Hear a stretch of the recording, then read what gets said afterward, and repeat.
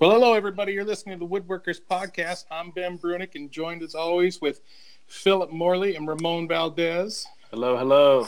Hey, how's it going, guys? Good. Great. Say, we've got a special guest on the show tonight, Leslie Webb of Leslie Webb Design, CFC graduate. That's a Center for Furniture Craftsmanship in Maine. What's the town in Maine where that's at, Leslie? Rockport. I'm sorry, I couldn't come up with it. But yeah, Leslie's a fantastic studio furniture maker. Makes her living in the trenches, trying to make furniture and make a go of it. Thanks for being on, Leslie. Thanks for having me. Hi, everyone. Yeah, this is awesome. Hey. Thank you for joining us tonight. This is going to be great. Yeah, absolutely. I've been waiting for this day to be able to talk to you, Leslie. I wish I could say that. Oh, come on. I was asking for it. And just so the listeners, just in case people wonder if they know each other.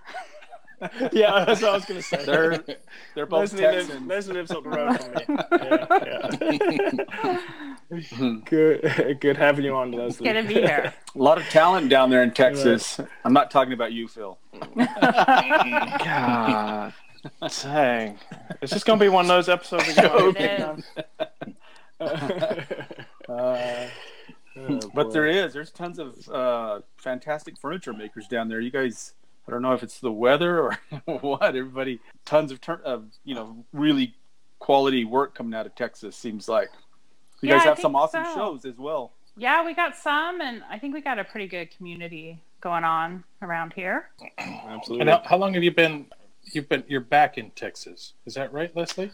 I am. I moved away out of high school. Okay. And I came back. I've been back for a while though, but I guess I've had my business about 12 years. Okay. That's awesome. Yeah. That's awesome. Yeah. And has it been a proprietorship? Jeez, I can't say the word. Proprietary. Thank you. Yeah, just me. Just you the whole time. Okay. Just me the whole time. Yep. Okay. And have you worked for other folks? I know you went to CFC. Right. But did you work for other folks also? I didn't. I jumped right in. Okay. So that's a real awesome. Unique that's a unique story. I mean, a lot of the times you have people that, like I know myself, Phil, through your mentorship, and working at other places, and Ramon, you worked with my brother, and that, work someplace and kind of learn on the job and then go out. It's interesting to hear, go out and and learn by fire. Holy smokes. That's pretty awesome. Now, Leslie, did you start your business and then go to CFC, or did you go to CFC then start your business? I went to CFC and then I started my business. That's awesome. My parents really wanted me to work for other people, but I was worried that I would get stuck because it's hard to leave a regular paycheck. Right. Yeah. Good point. Right. So my thinking, I'm not sure that it was clear thinking, but my thinking was I'll try the business, and if it doesn't work, I can always go work for someone. That makes sense. Yeah, that's awesome. Mm-hmm. And you did the 9-month program, is that correct? That's right. I was in the very first 9-month program at CFC. It was 2004. Awesome. It started in the fall of 2004 and 2005. Clark Kellogg was a classmate of mine. Nice. Oh, cool. I knew you knew him. I mean, obviously, but I didn't quite realize you were both at the same year at CFC. Yeah, that's awesome. He's a good friend of mine. Yeah, he's a kick-ass furniture maker too. Yeah, that's absolutely. So I've always thought that was just fantastic when someone can do those, 9-month courses, and you're just immersed in this environment where you're learning and not only learning, but you're surrounded by fantastic teachers and other students that also want to be there. Everybody's there on purpose. Yes. It was an intense experience in the sense that you're in school from 9 to 5, Monday through Friday, and there's, I think, about 12 people in the class. So you're all in this building together for 9 months. And then, of course, you're always there after hours on the weekends. Right. But you learn so much in a condensed amount of time. Mm-hmm. And from some of the best out there. That's the really awesome thing. So that program is taught by multiple instructors. Is that right? It is. So the way it's set up is they have one lead instructor for the entire 9 months. And then every project, they bring in a new co-instructor. So you get exposed to a lot of different ways to do things and a lot of different points of views on all kinds of stuff. So when I was there, David Upfill Brown was the lead instructor. And then some of the co-instructors, Alan Lewis was one he's now the lead instructor for it. Brian Boggs, Thomas Hucker. Dang. I mean, really, and heavy hitters, right? I've never heard of any of those guys. And Peter Korn taught one of the units too. So really good people. And we kind of talked about this before the show, but how'd you get the that cool little gig with Michael Fortune? So I had heard that he sometimes allowed students to come and do an internship or apprentice. Yeah. So I just called him and I asked him if he would. Awesome. I mean, I feel like so many people are afraid to ask. That's perfect. Sometimes that's all it takes. Right. So that's really cool. He said maybe, and he had me send him some images and a recommendation, and then I went and met with him for like a day for kind of an interview, and then he said, "Yeah, you can come." And I went for a summer. I guess that was 2006. Did you stay there? I didn't stay there.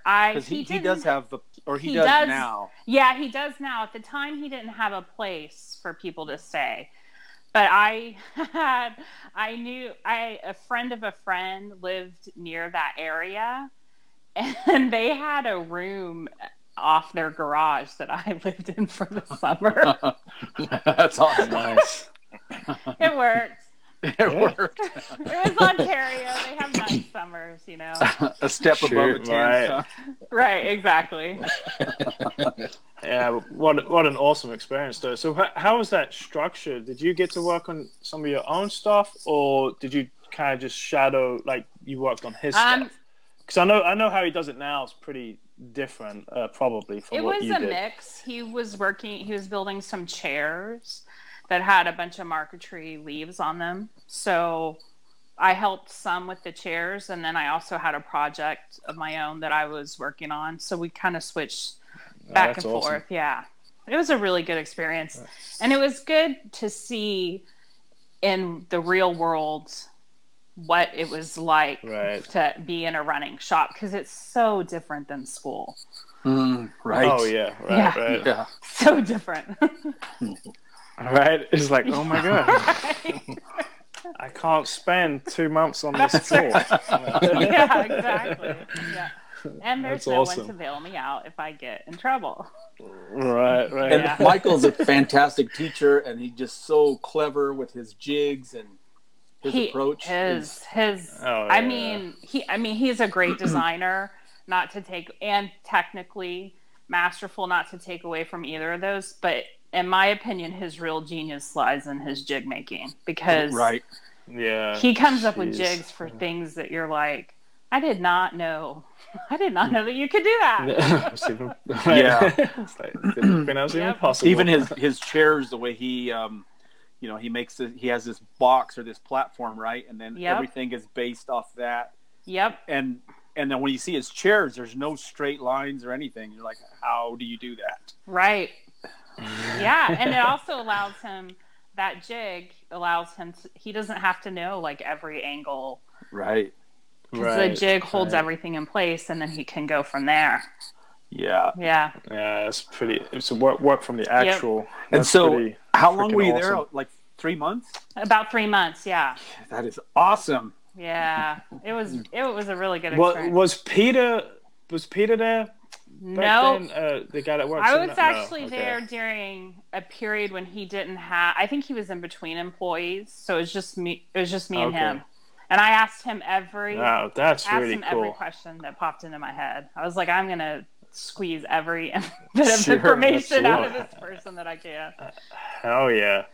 That is so cool. Boss him around and make him sweet. Did you have to follow him around and give his pencil to him every time he loses? He does have a habit of losing his pencil. I would have taken him a couple of magnets. Yeah, right. You should send him some magnets. I know now he has an apron. He has a little pencil thing. Yep. You know. Well, what an awesome! I mean, that's such a cool. experience. No kidding. I mean, going from how soon after was it from CFC to going to Michael? Was there a bit of a stretch? It wasn't that long. I think it was maybe about a year. That's it was a really, really great experience. That's awesome. And you know, if people don't know Leslie has a really awesome line of furniture she's worked on and dialed in, and just everything is so clean and just beautiful stuff. Thanks, Phil.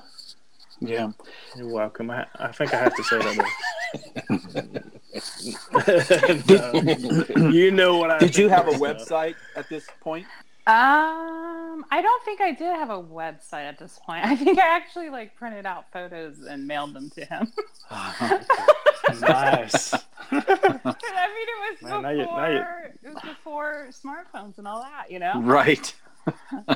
Dang, how old are you, Leslie? Shut it, Phil. Oh man, that is awesome. Well, what you got going on right now? So right now I am working on the miter leg dining table, which is a dining table. Is it a coffee table? Is it based off of the coffee table you do? Yep. Yeah. So the coffee and it's the dining table version of the coffee and side tables. So things are scaled up, and I've been working on a lot of new designs that I'm really excited about. It's really weird. I don't know why, but I don't see you in my feed automatically, so I have to go to your page. Watch a magic. But you're just an incredible artist. I mean, your stuff is beautiful and unique, and technically challenging as well, which is really just makes it interesting. That I remember you had done a dining table. It was like a trestle table, but it had like this beam going. Yeah, it was really cool. It was just a different take, cool. Just a different twist, but it just really made it interesting, visually. Oh, thank you. Yeah, with that SPS, was the fur. Was it fur? Yeah, what was that? Yeah. Well, I don't mean to bring that up, but I love the fact you had it. It's not rustic by any means, but you got that piece of material, which is something you typically wouldn't use. And how you mixed up the two. That was the beautiful walnut, and it's a really cool design. It was a nightmare of a project, but it also was really special because it was a commission from one of my childhood best friends. So it was a really nice. In Canada, right? They have a farm up in Nova Scotia, and they wanted something more. I mean, they have this 200-year-old farmhouse, so it needed to go in that setting. So kind of had to strike that balance, and they really wanted to use some kind of reclaimed material, which is not my usual thing, but I feel like I put my own. Aren't you from Texas? I know, but that's cool when you can do that, though. It you get that interesting juxtaposition, I guess. That and it's you making up words? Look it up, Phil.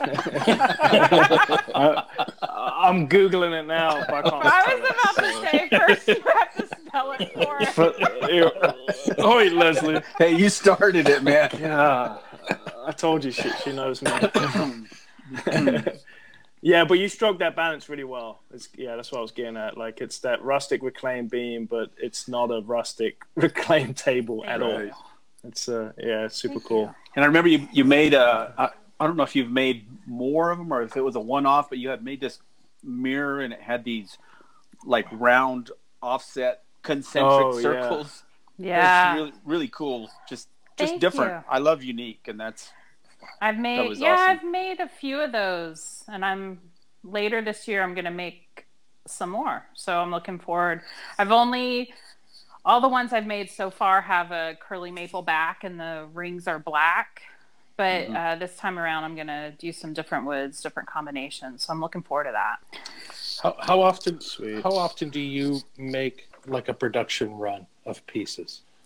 It varies a lot. It's kind of weird. It seems like things go in spurts, and I don't really fully understand why, but it'll be like my rocking chair will be really popular for a while, and I'll feel like all I'm doing is making rocking chairs, and then that'll slow down, and then it'll be like coffee tables for a while, and I've never figured out why it goes in those kind of cycles, but right. And all the making stuff in production kind of happened accidentally for me, and that when I started my business, I thought that I would probably do mostly one-off commissions. But it just turned out that multiple people were asking for the same pieces over and over. I mean, always different woods and maybe slight modifications in terms of dimensions. Sure. So it just sort of kind of developed into that organically, that it was like, oh, okay, I have this line of furniture that appeals to more than just one person. Which is probably really good, awesome. Right? I mean, it is nice. I mean, probably about half my business is the line of furniture, and then the other half are commissions that people will see my work and they like it, but they need something really specific for their situation. And it is nice because, of course, the grass is always greener. So when you're doing commissions, you wish that you had everything figured out and the jigs dialed in, and that you didn't have to think of things, and that it was all figured out. And then when you're doing production work, you're a little bit bored, and you wish you were doing something new. It is such a weird thing, because I'm feeling that right now. I'm like, oh my God, I'm making no money. I don't want to have to think every little step out. I wish I could just build a line of furniture. Yeah. But yeah, I would go nuts. So you struck a nice balance. And what you said there too, I know we've spoke about this, but it's like when you use solid wood all the time, and you're dealing with it and fighting with it and getting the look you want. You're like, man, I wish I could just do some out of some nice veneer work, and then you're doing veneer work, and you're like, man, I wish I could just use solid wood. And it is that's from happy. That's taking a break and getting on Instagram, and then you see all this stuff, and you're like, see everything everybody else is doing. Yeah, that's right. Yep, very true. Instagram, man, I tell you, it's a lot of hate relationship. But that's awesome. So did you guys do a lot of bent laminations in school, or did you learn more with Michael, or it seems like you've kind of gravitated toward that? I do. You pull it off really well. Oh, thank you. I do a lot. Well, we learn, for those who don't know, the way the 9-month program is set up at CFC, it's really, really well set up. So your first project, it may have changed a little bit since I was there, but basically your first project is hand skills, and you do everything by hand, and you build a little bench.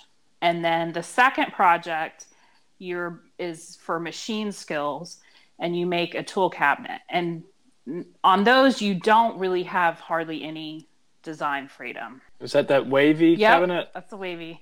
Yeah. Okay. And then the next project is a solid wood case piece, and there are like size requirements. They limit you, and I think it has to have one door and one drawer. And then there's a curves and veneering. So you are learning about bent lamination, seam bending, shaping solid wood with hand tools or jigs. We had a multiples project, so you make a small item to sell for a production run. There's a chair project. That's cool. And then you have we had many courses in like turning and carving and marquetry. There was some drawing, furniture history. Incredible. It is an incredible program. And what was so great about it is you're designing your own projects. So in the same classroom, you can have a huge range of skill ability, because you can design to your own skill level or to what you're interested in. So cool. So we got exposed. So you get exposed to tons of stuff, and you by no means are an expert when you come out of there, but you have a really solid foundation that you can then, if there are certain things you're really interested in, you can pursue them on your own. So at CFC, we were exposed to steam bending and laminate bending and shaping solid wood. And we were taught, and this also came from Michael Fortune, because of course he's really big in steam bending, that you have to have you have to have air dried wood to steam bend. And we can't, I don't know where you can find air dried wood in Texas. Oh, I got some mesquite. Oh, yeah. Some mesquite. You want some mesquite? It's dry. So I started getting really into the laminate bending, just because that's what was easily available to me. But then when you get on Instagram, when I joined Instagram, you see Peter Galbert and Vern Chandley and Caleb James, and they're clearly steam bending kiln dried wood with very good results. Mm-hmm. So I haven't tried that yet, although I have sent Vern and Caleb messages, and they very kindly shared information with me. So hopefully soon I can give that a try. And let me know. Okay. Because I want to learn that so bad. So, but they're just just different techniques that you have to decide what is the best way to do it. With bent laminations, a lot of the success of hiding the seams is, of course, several things. Quality of joinery, of course, and species of wood and glue. What kind of glue do you like for those types of glue ups? I really like the Unibond 1. Yeah. I really, really was impressed with that stuff. I've used Unibond 800 in the past. That works well too.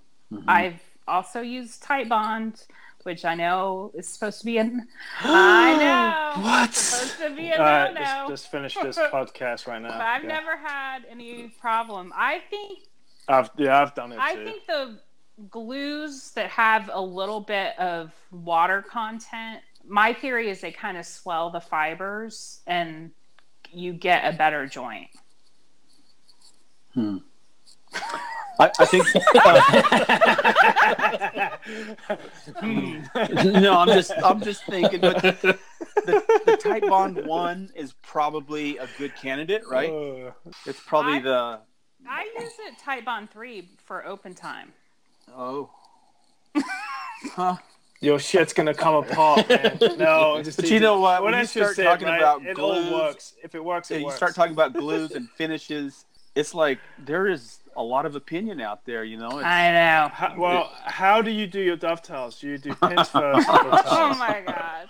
All right, that's the real question, Leslie. The real question. Well, whilst we're talking about this, because I know you just experimented recently with your ash rocker, and I tell you guys, to see this thing in person, it's freaking ridiculous. I've never seen the laminates go away as well as it does on this piece, and I know you keep it. What do you call? How do you say that? Sequential. Yeah, sequential. Believe me, I zoomed in on with the glue. Pictures. Oh yeah, it's ridiculous. Did you tint it?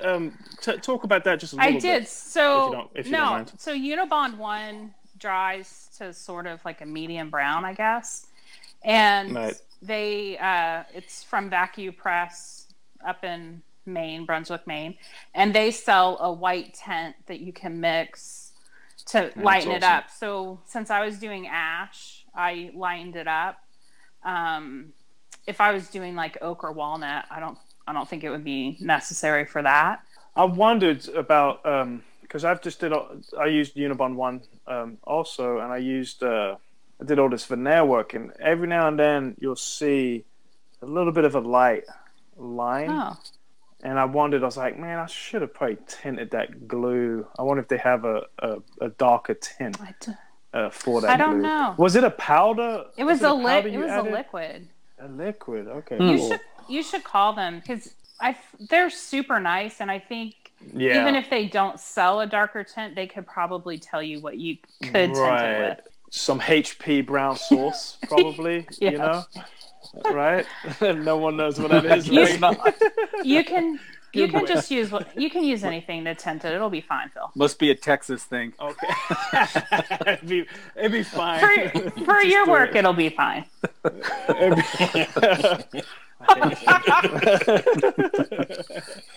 That's awesome. Well, that rocker came out really super clean. Because the lighter woods are harder. Maple's a nightmare. But that came out really, really clean. Yeah, thank you. I was very pleased. I didn't mess around as much with maple. I want to mess around with it a little bit to try to get it.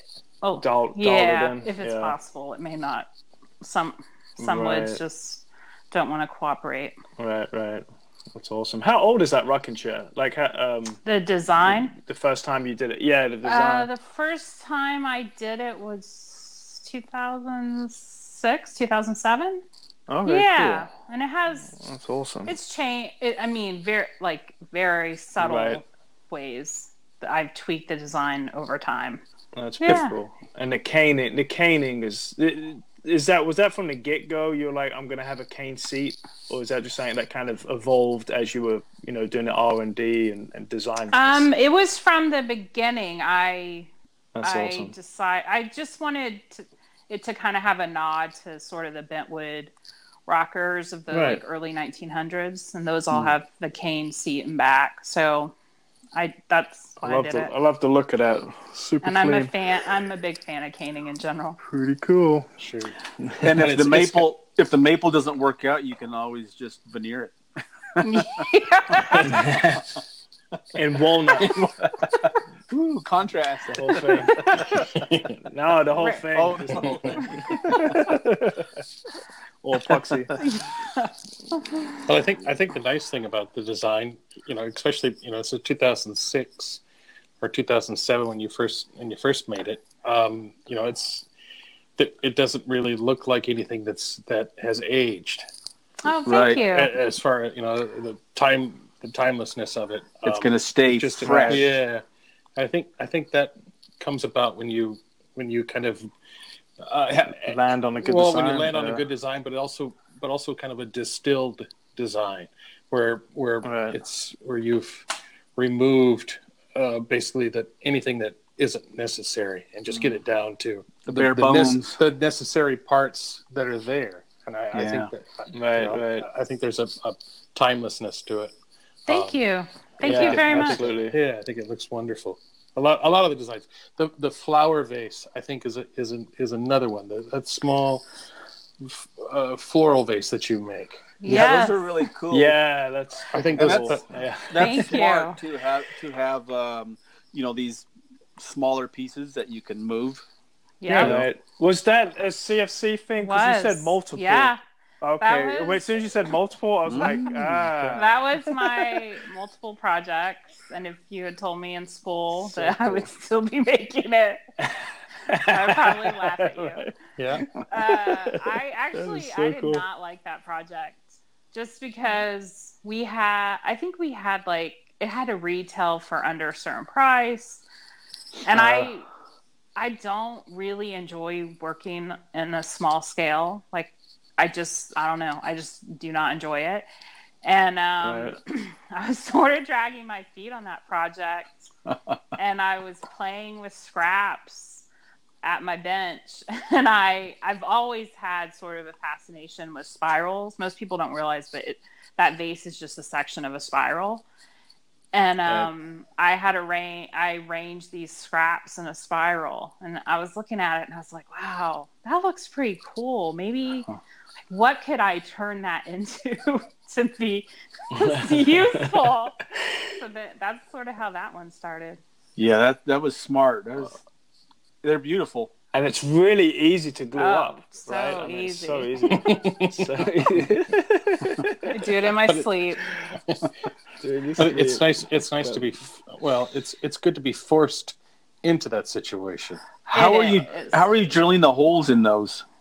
Drill press? On a drill by hand. Drill. On a with drill a press. carpenter's brace. She's pretty kick-ass with one. Yeah, just on a drill press. I have a jig that holds it at 90, and then you can get this jig centered with the bit, and it's just a big brad point bit because you have to go about 4 inches. Right. Yeah. And you have a really nice Powermatic drill press. I had to get that you stole from a poor retired home. I bought it. I bought it from them. I didn't steal it. That's awesome. Yeah, so I had to have. You must not like your drill press, Phil. That's okay. I don't like mine either.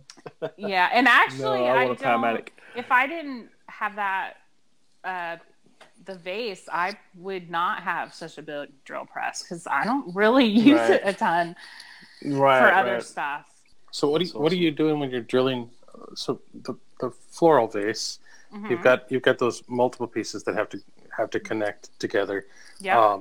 So explain the drilling. So I'm just drilling the hole for the they're just test tubes that holds the water and the flour. Oh, okay. So I have to drill the holes for the test tubes for each one of those. Yep. Okay. Yep. Okay. And then actually, once you get going, it really doesn't take that long. Right. Well, you've got it down. Like you've got a So quit. And now you have a really nice dust collector to help you out.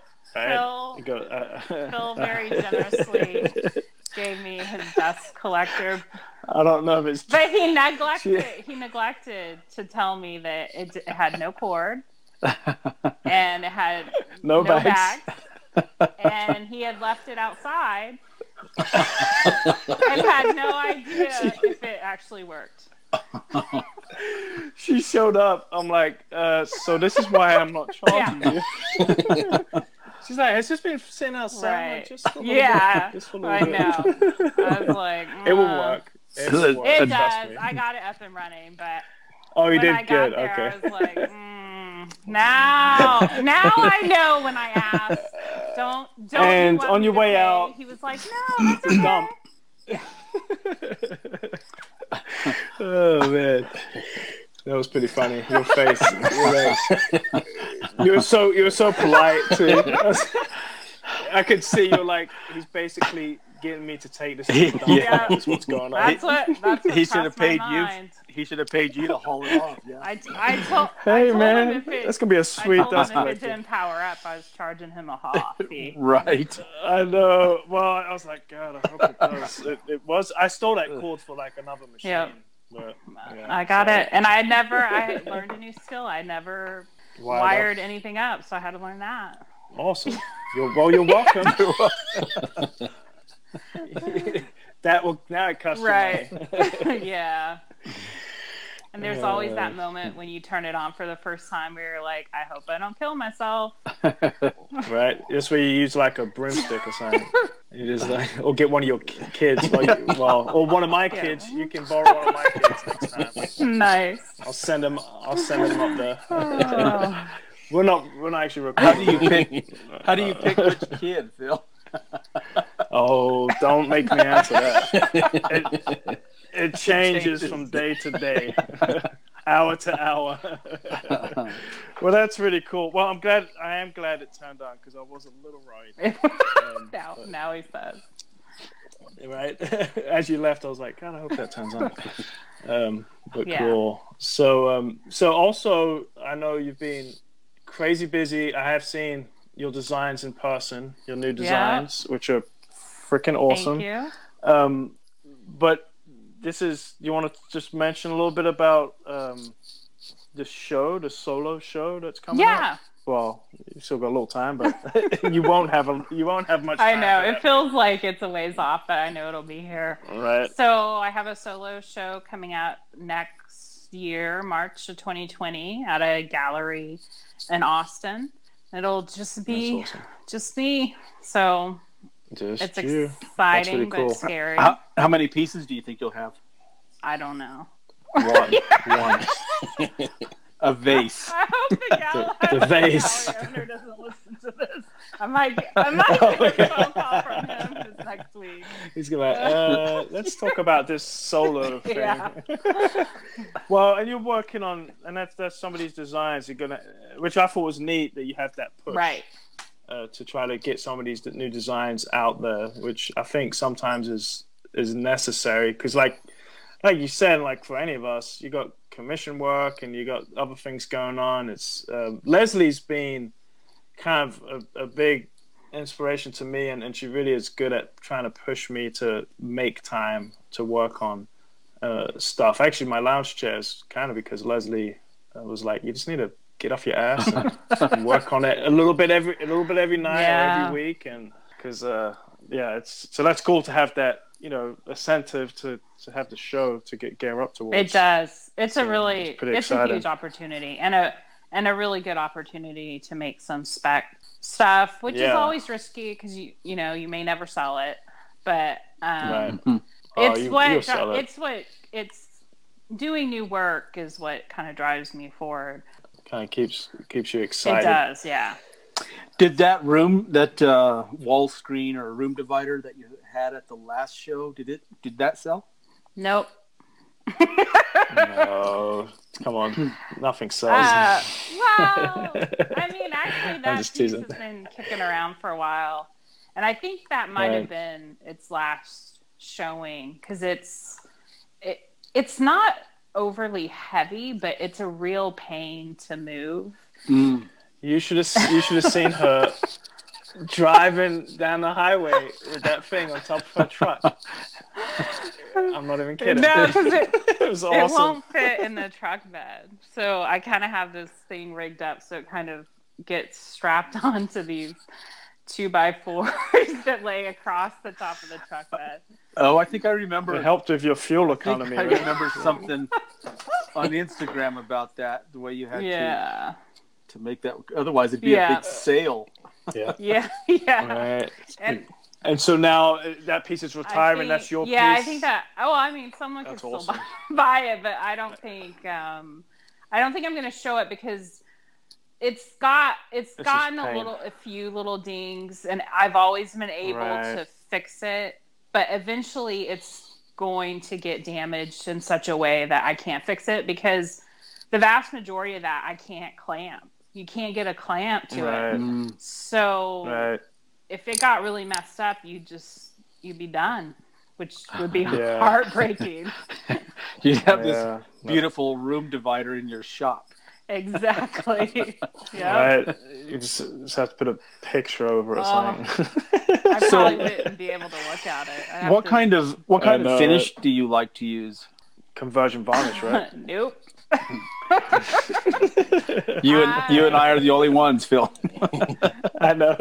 Well, Leslie's going to start teaching me some finish stuff too. Well, I'm by no means a finish expert, but it sort of depends. I do use some like oil finishes lately. I've been using Osmo, which I really like, which is an oil wax mix, and I also make my own like varnish oil mix that you thin with mineral spirits, and you can use like spar varnish with it and get some more protection out of it depending on the project. Sure. But my shop is just in a converted, like a 2-car detached garage, and I'm in a neighborhood for real. Oh. So I cannot spray. Like I would get into all kinds of trouble. You might get some funny looks. I would get into trouble. I mean, the houses on either side of me both have little kids, and Oh, that's okay. It's okay for the kids, right, It helps guys? them grow. Right? You'd have a Yeah. fan right into your neighbor's yard, Yeah. into their window. You've seen my kids. Nothing wrong with them. You know? They're just homeschooled. That's all it is. And their dad's a foreigner. And their dad's a foreigner. Yeah, no, that would that'd be bad. I did it once in Florida because I was renting, but that was it one time, and that was it. I got shut down pretty quick. So no spraying. I mean, I could take it to someone and get it sprayed if it really needed it. Sure. Oh, come on. You would never do that? Let go of your piece of furniture to someone else? My friend Aaron Fox, who's a fantastic furniture maker, he resprayed the room divider for me. That piece actually has conversion varnish on it. Nice. And I let someone else do it because I didn't want to mess with it. Right. If you haven't sprayed before, I mean, it's been a while since I sprayed, and that's not the piece that you practice on. No kidding. Yeah. That was brave of him to do it, man. I'll be like, I don't know if I want to do that. He's got some skills. He's good. Oh yeah, heck yeah. Aaron Fox is awesome. Aaron Fox is also another CFC. That's right. Yeah. Interesting. There's a ton of them here. He lives in Austin. We're taking over. It's crazy. Yeah. I want to go to CFC now. Yeah, no kidding. I would love to do that 9-month course. That'd be so kick-ass. Let's say, have you thought of going back on a as a former student and either teaching at CFC or doing one of the sabbaticals? Yeah, the fellowship. The fellowship. Yeah, I would love to. I did teach a workshop with Peter Korn. It's name dropping. It's been a while. It was like their basic intro to woodworking workshop, all hand tool stuff. Is that a summer program or is that during the school year? They do it as part of their 3-month and 9-month, but they also have it as a 2-week workshop in the summer. The summer months. And that was probably at least 10 years ago. And I mean, I would love to teach more, and I would love to do a fellowship. It's just, finding the time to be able to take off from work to do it. That would be fun. It's a special place. Like it really is. It'd be a good. I would like to take a short class there, do something like that. It'd be a good place to go for the fellowship for if you had like a solo show coming up. Like hang out a bunch of Do you work for Peter? If I did, I wouldn't be on this podcast. Oh, thanks a lot. No. Thanks, man. If you want to subsidize my fellowship, I'd be happy to go. Well, so explain that. How does that work? I don't know how that works. So the fellowship, although they do now have residents and artists in residence, and I don't know how that works in terms of the financial stuff, if there's a stipend or not. But the fellowship, you basically get free shop space, and you have to do, I think, pretty minimal work around the school, like setting up for special events and stuff like that. But you have to pay for your living expenses and the costs of your projects. Yeah, right. It's not free. No, right. No. Yeah, especially if you're leaving, your own shop and you're just leaving it to sit idle. Right. And going out there, that ends up just being a wash. Except for now you've got to go out and live out there, and if you have a home back where you're at, or you have to, all the fun things, that go along with that. Yeah, hopefully someday I can do it. I would love to. Your photography skills are on point. They better be. Thank you. Yeah. Where did you learn that? just from doing, or? Partly from doing, but also I did after CFC. I went to Sheridan College up near Toronto, and as part of that program, we had to take a year of photography, specifically. Oh, that's awesome! Oh, cool. Yeah, specifically photographing your own work.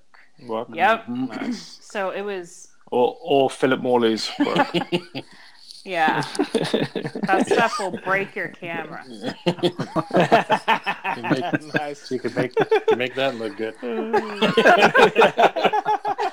You can't polish a turd. I know. Can't polish a turd. Oh my god! I hope you can. What do you do? What do you do to That's these awesome. people? Phil? You know, right? Yeah. I know. Well, see, Matt Kenny and Leslie, I know both of them, and I'm asking for it. I'm asking. It's all good. Leslie's trade with the dust collector that does work was to take some photographs of a piece of mine. So it's awesome. Yeah, so That's really cool. Yeah, that's a really important skill that I'm so glad I have, and that I think so many furniture makers overlook that. I think I reached out to you. Oh, nearly all of them. Yeah, no kidding. I think I reached out to you on Instagram a while back about what kind of lighting you were using or something. Yeah, And you ignored him. It's a trade secret. No, It's a trade secret. All natural light. these are I shoot Halogens. them outdoors. Yeah. Right. No, I use Right. I use tungsten lighting. We were taught that gives you the truest colors on film. I don't know if that's true or not. I really know nothing. Well, they look good. So, so I shoot that on white background, or you can get different. They're just huge paper backgrounds. You can get different colors, different grays and stuff. Or you can get, I think you can get even crazy colors like red and stuff like that. Get crazy. And it's just a lighting. I've got like 3 or 4 really powerful lights, and set it up, camera on a nice DSLR on a tripod, and That's awesome. Yeah. Well, and Leslie, is pretty awesome because she just said, none of furniture makers know how to do that, and they just, they get a piece done and they ship it out, and they don't get any professional pictures. So Leslie has been helping out several furniture makers to take pictures. She's set up in their shop, in the shop where 2 of the woodworkers, Aaron Fox and Shota, and helped them out with some pictures. That's I think awesome. That's really freaking cool. Yeah, I think it's just, it's an important thing, and I feel lucky that we were forced. It felt like we were being forced to take that class at the time, because in school, all you want to do is be in the shop. So everything else just seems like, a distraction. But man, that skill is so important. That's a great skill, because just because you're a photographer doesn't mean you can shoot furniture, because they can do landscape really well, or portrait, and then they do furniture, and it just doesn't look right. Yeah, it doesn't work. Yeah, well, and it's the color, like you said, or, like in the truest color, it's like that doesn't look like walnut at all. Or the top washes out, that. From the background, or it's hard. I tried for a while to find a professional photographer, but I could never find one that I was happy with. You probably can afford them. Yeah, it's so expensive, right? Which true. They're charging what they're charging because they're professional, right. But typically with what we do, it's like we don't have a very big budget for. There's no money left over for that. There's no money left. I'm at the end here. Get some cup of noodles and keep going. and hurriedly start the next project so you can make some money. Right. To finance the last project. Sure. Yeah. Boy, that's the truth. Oh my gosh. So when did you know or realize that this is what you wanted to do? Well, that's sort of a random story. So right out of high school, I did go to Maine for college, Bowdoin College. It's a small liberal arts college. And at after a couple years, I stopped because I honestly had no idea what I wanted to do. In high school, I was really good at math and science. I, in general, enjoy school. I think I'm maybe the only furniture maker who actually likes school, but and has a degree. I did, so going into college, I thought I was probably going to do something related to math and science. And then it's a liberal arts school, so you have to take classes from a really wide range of departments. And I started to get really into art. And then I felt really torn I felt at the time like you had to choose between these two things that seemed not related at all. And I stopped after a couple years because I had no direction. I had no idea. And my parents were like, your school is really expensive. Like, you need to make a decision. So I got a job up there as a nanny. And I was like, I'm just going to work for a while and just like, this will somehow resolve itself. Because I had tried to solve it on my own. I felt like I couldn't. And while I was working for that family, we all probably know the company Thomas Mosier, right? Up in Maine. No. You worked for Tom? No, but I had never heard of them, being from Texas. And they had a catalog of their stuff in their house. And one morning at breakfast, I was like flipping through it, and I thought it was the most amazing stuff I'd ever seen. And I very offhandedly said to the father of the family, wow, it would be really cool to build furniture because you can make it useful, but you can also make it beautiful. Yeah. And he said, I don't know how to build furniture like that, but I have basic carpentry skills. And if I will teach you what I know if you want. So I started. He was a fine artist himself. He was a painter, and he made massive, like 8-10 foot long paintings. So he was making his own frames and shipping crates.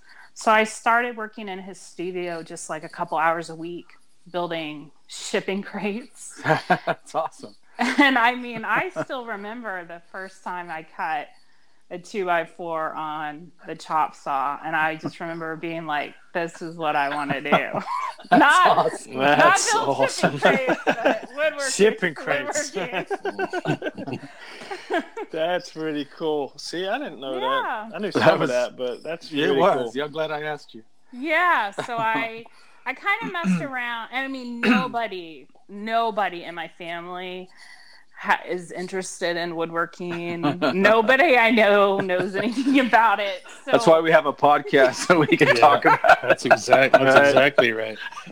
And you went home and told your parents you figured out what you're doing for life, and they rolled their eyes. Yeah. They're like, great. I think they were horrified. Better not now, though. Well, maybe still awesome. partly, but yeah. So I kind of, for a couple of years, I tried to teach myself, but I don't know why. I don't know where this idea came from, but I did have an idea of the quality of stuff that I wanted to do, but I didn't know how to get there. Right. So I had heard of CFC from my time in Maine. And at that time, they didn't have, as far as I knew, they didn't have the 9-month. They had the 1 and 2 week workshops during the summer and fall, and then they had the 3-month. And I was like, man, I don't know anything, and that is not going to be enough. And I just, one evening out of frustration from trying to, get better, I looked at their website, and it was like, for the first time, we're going to have a 9-month. And I was like, oh my gosh, this is what I have to do this. So I applied, and I miraculously got in, because when I say I knew nothing when I went to that school, I really mean I knew nothing. And Peter Korn has actually told me the only reason I got in was because it was the first year and they didn't have enough students. Nice. So that makes it even better. That's pretty funny. And yeah, so then I went, and I mean, it was a really, really great experience. Man, that is really cool. What a great story it is. Tom Mosier. Tom Mosier. That's right. I remember seeing his catalogs for the first time too, and being like, "Whoa, yeah, that's pretty amazing." Yeah, that's wild. Well, cool. See, I wanted to touch on one more thing, Les. I know we're getting down close to the end of time here. Down to the wire. We were talking about your photography skills. Yeah. How about the rest of the business? So I don't know if we've actually asked anybody this before, but like the website and marketing and those types of things. How much of that is stuff that you do, and how much of it, or do you farm some of it out? How does that work? So far I pretty much do everything myself. I knew it. Right. Like every well, but I think that's part of your success is how good of a job you do at it. Oh, well, thank you. I think your website looks wonderful.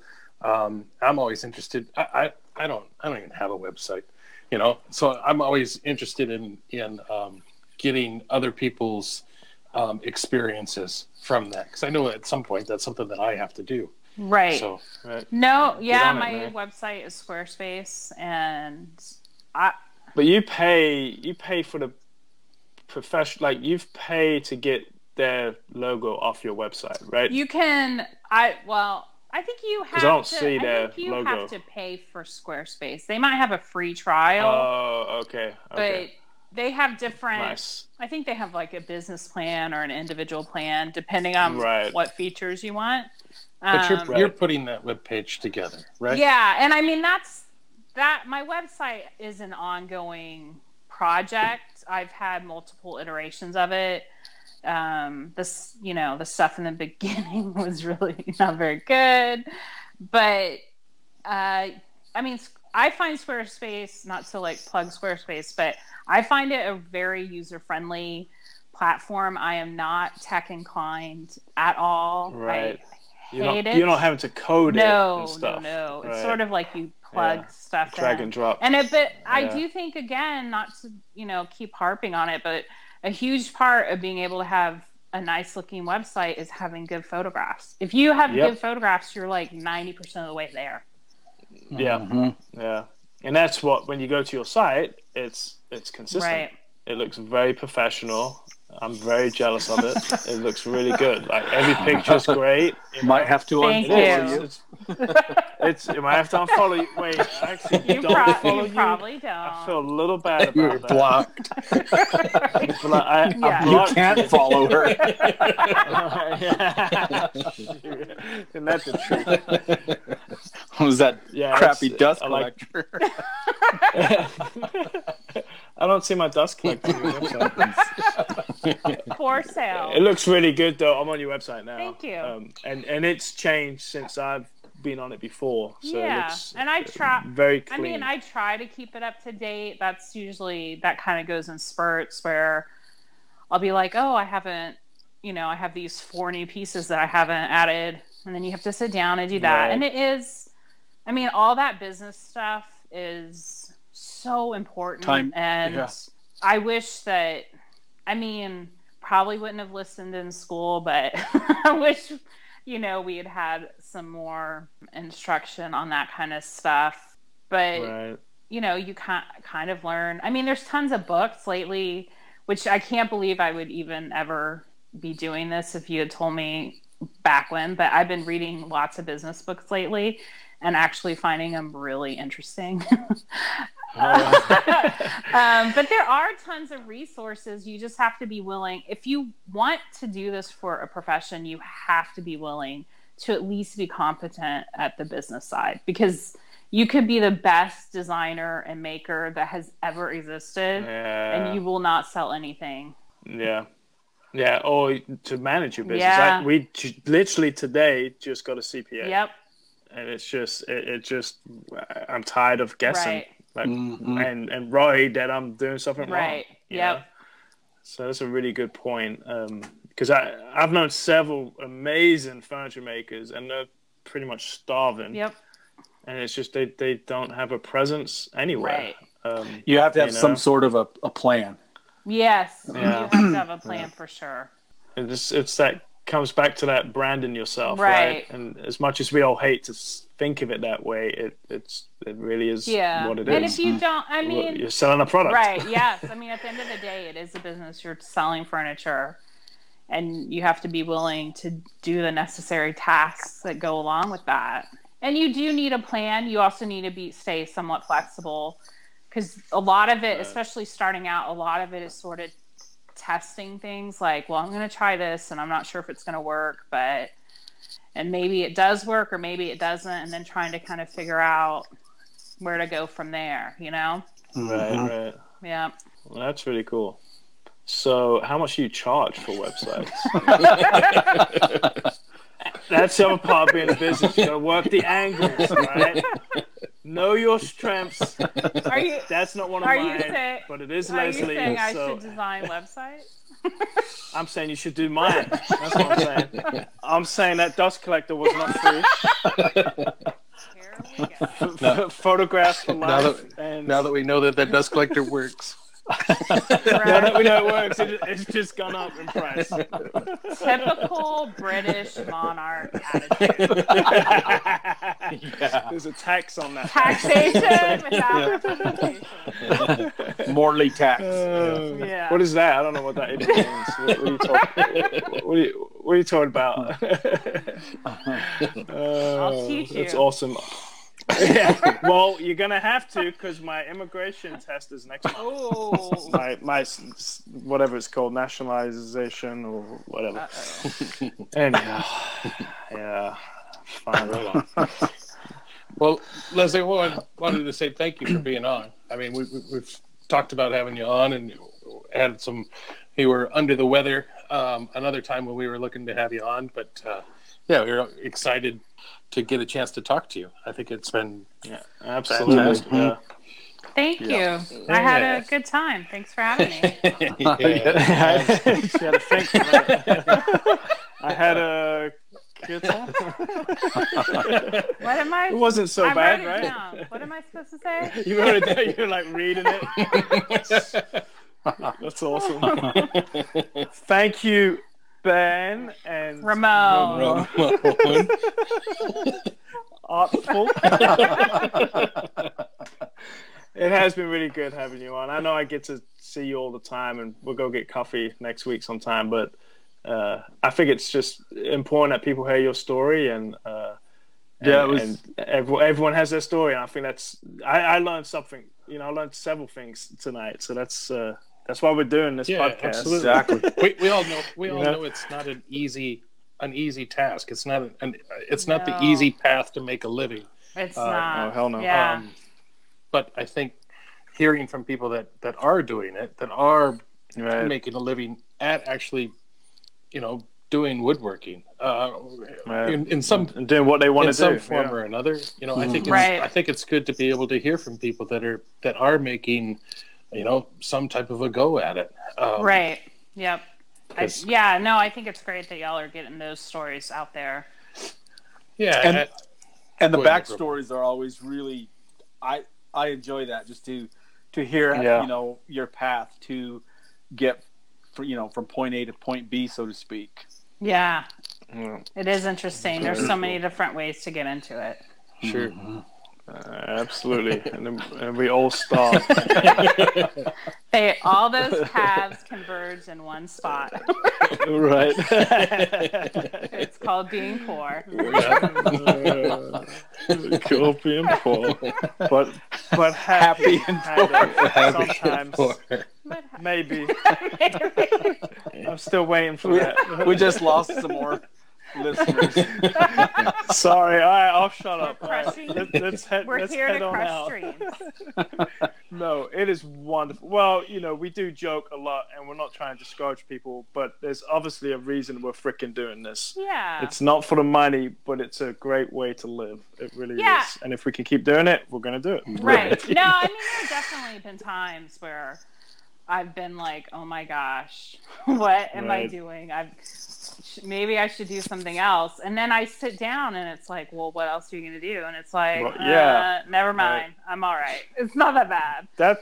That's how you get successful. If you have a crap load of degrees and other skills, you're like, you know what? I could go back to being finance. It's true. I mean, I do think that sometimes if I had a degree in something else, I probably would. I may have taken an out at some point. I mean, there have been some hard times, man. I mean, I started my business the year before the economy crashed. Oh, geez. It was not good. I lived I started. Well, if you can make it through that. Yeah. I started my business in Philadelphia, and I was in a co-op shop. And actually, after the economy crashed, I lived in my shop for about 6 months. That's how bad it was. Wow, nice. So eating rice and beans. Yep. With the landlord turning a blind eye. That's awesome. Gonna sleep in the office. Sure. He was I'm sure whoever that was the landlord was just happy that you were still there. Please don't leave. Oh my God. Don't leave, please. Oh my gosh. Cabinet shops were going out of business left and right, just like overnight gone. Man. It was crazy. So that is wild. Yeah. And now look at you still sleeping. But you own it. But now you have a room divider. Right. Check you out. You got a room divider. That's how that came about. How were you inspired to do such a big room divider? Well, I wanted my bed separate from my bench, so I made this room divider. That's why you never let me come to your shop. Oh shoot, that's awesome. Well, Leslie, again, thank you so much, and thanks for having me. Do you have? We want you to kind of plug where people can find you. We mentioned you at the beginning, but your Instagram, your website, Facebook, whatever, So if you want to mention that. So Instagram is Leslie Webb Design, website is lesliewebdesign.com, and solo show in March of 2020. I'll be putting information out when we're closer to that. And I guess the closest thing coming up is the Texas Woodworking Festival in April in Austin. Oh my goodness! It's in April. Phil will be there, and me and Aaron Fox. We're actually gonna be doing some bending demos. So nice. Cool. Yeah. So if anyone's in the area, they should stop by. Absolutely. I think it's going to be a lot of fun. There's a lot of good people coming out. There is, yeah. There's like Andy Rawls and Lee Nilsson and Panto Router. Yep. Wow. Panto Router and Jason. Yeah. Jason Texas Heritage. Yeah. Cool. Yeah. And the modern, there's going to be a podcast, live stream podcast. I'm going to forget Modern the name. Woodworkers Association. Yeah. Yep. Yeah. So. Yeah. Pretty cool. Looking forward to it. Get your tickets, people. That's right. Well, cool. Well, thanks again, Leslie. And thanks for having me. Ramon, you want to lead us out? Do your thing, Ramon. All right. That was great. Thanks a ton, Leslie, for being on the show. It was interesting and fun. And thank you all for listening in to another fantastic episode of Woodworkers Podcast. We certainly appreciate it. If you have any questions about this show or past shows, suggestions for topics on future shows, feel free to drop us a line, and that's at info@woodworkerspodcast.com. And so, on behalf of Ben, Phil, and the uber-talented Leslie Webb, I'm Ramon, and we'll catch you right here on the next episode of Woodworkers Podcast. Right on, gang. Ciao. Thanks, guys. Thanks again, Leslie. Thanks, Leslie. It was awesome. Thanks for having me. I had a good time. Awesome. Ciao. Cheerio. Too soon. No, that was my bite. Oh. God, you just ruined it. Now quiet. Cut. You got to work with that, man. Yeah. You leave that. Good luck cutting this one. Shit. Classic Morley. Yeah. Yeah, he pauses and it says Cheerio.